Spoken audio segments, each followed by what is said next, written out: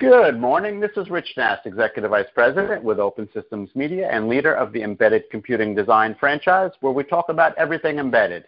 Embedded means lots of things to lots of people, but in our space, it's stuff like industrial and automotive and healthcare and IoT and security and all that good stuff. So I'm here for this week's Embedded Executives podcast, and this week my embedded executive is Chris Longstaff, who is the Vice President of Product Management at Mindtech Global. Good morning, Chris. How are you? Yeah, morning. I'm very well. Early start for me, so just arrived in California. Oh, well, judging by that accent, I could definitely tell you're a West Coast kind of guy for sure. So thanks for getting up so early. Okay, no problem. So you guys do something that's pretty, pretty deep, and I won't say black magic, but a lot of people don't understand what you do. It has to do with vision data sets for neural networks and that kind of thing. So let's start at 20,000 feet. What is it that Mindtech Global does?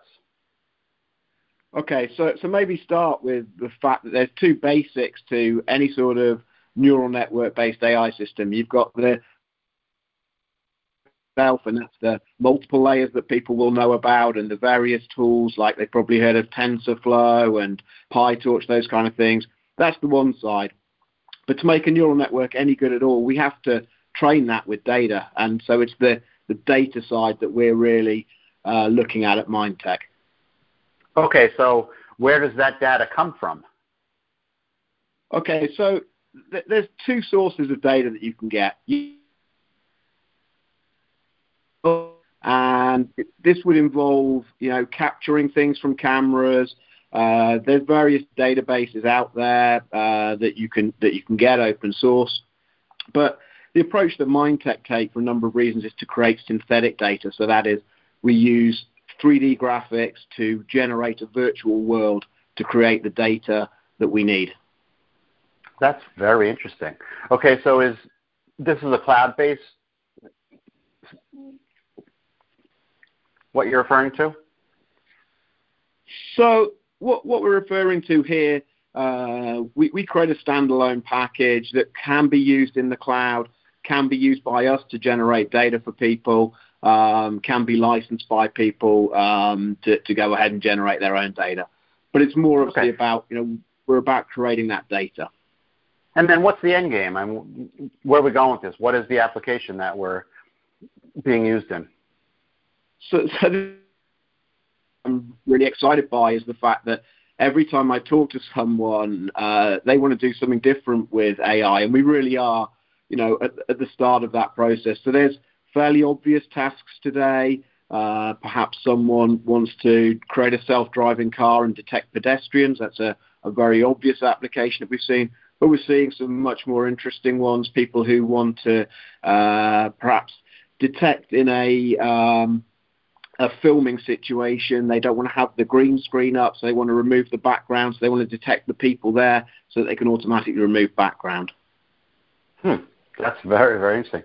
Is it processor specific? Are we running on NVIDIA or does it go anywhere? So what we're about the training data. So typically we will create a huge data set, and that data set consists of the images, which are, the images which you can see visually, but they could also be images which are from different sensors like a radar or a LiDAR. And very importantly, we create the annotations for that. So that's to say, we get the image and then we annotate that data, and that could be putting every pixel down for a pedestrian. It could be creating a 3D bounding box around an object to show that. That entire data can go off and be trained. And they're using NVIDIA, as well as there's some dedicated hardware from the likes of Google and so on. That will then be taken, the output of that all goes to run on the embedded systems. Okay. So as we said at the beginning, this can be some pretty complex stuff. Put yourself in the seat of the embedded developer. Say he wants to do one of these applications, pick whichever one you want. Where the heck do you start? So that's a really good question. I think, first of all, you're going to obviously you've always got to start with the end goal in mind. So obviously the end goal of what we do, it's not about having a neural network. It's about what am I trying to identify. So let's take an example here. Let's say I want to count the number of coffee cups left on tables in my meeting room to see whether people are tidying meeting rooms. So first of all, I'm going to do an algorithm that wants to detect coffee cups. So I'm going to have some sort of very common neural network algorithm for that. The training data that I'm going to need is going to be a lot of mugs on a lot of different coffee tables from a lot of different angles of cameras, because you don't know where the camera will be in your meeting room. So then we go about and create that data. So the first thing that an embedded developer might go is, all right, someone's come to me with this idea. I want to create this coffee cup detector because the cleaners are always on my back about the fact we've left coffee cups everywhere. And then what we'll do is we'll say, okay, well, you could go out and gather that real world data. So you could set up a proper camera, get lots of different types of mugs and put them on the coffee table. But actually, you're far better off using the synthetic data first. Let's generate some synthetic data and prove the concept. Well, thanks for making it really simple. No problem. Yes, that was a joke. I guess no matter how you slice it, it's pretty complex. But that's a great starting point. I really appreciate that.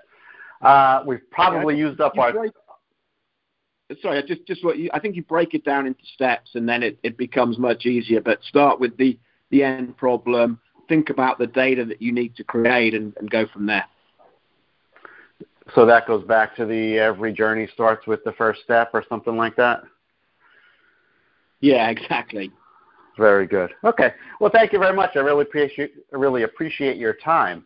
That was Chris Longstaff. He is the Vice President of Product Marketing for Mindtech Global, and I am Rich Nass with Open Systems Media. Thanks, Chris. Have a great day. Thank you.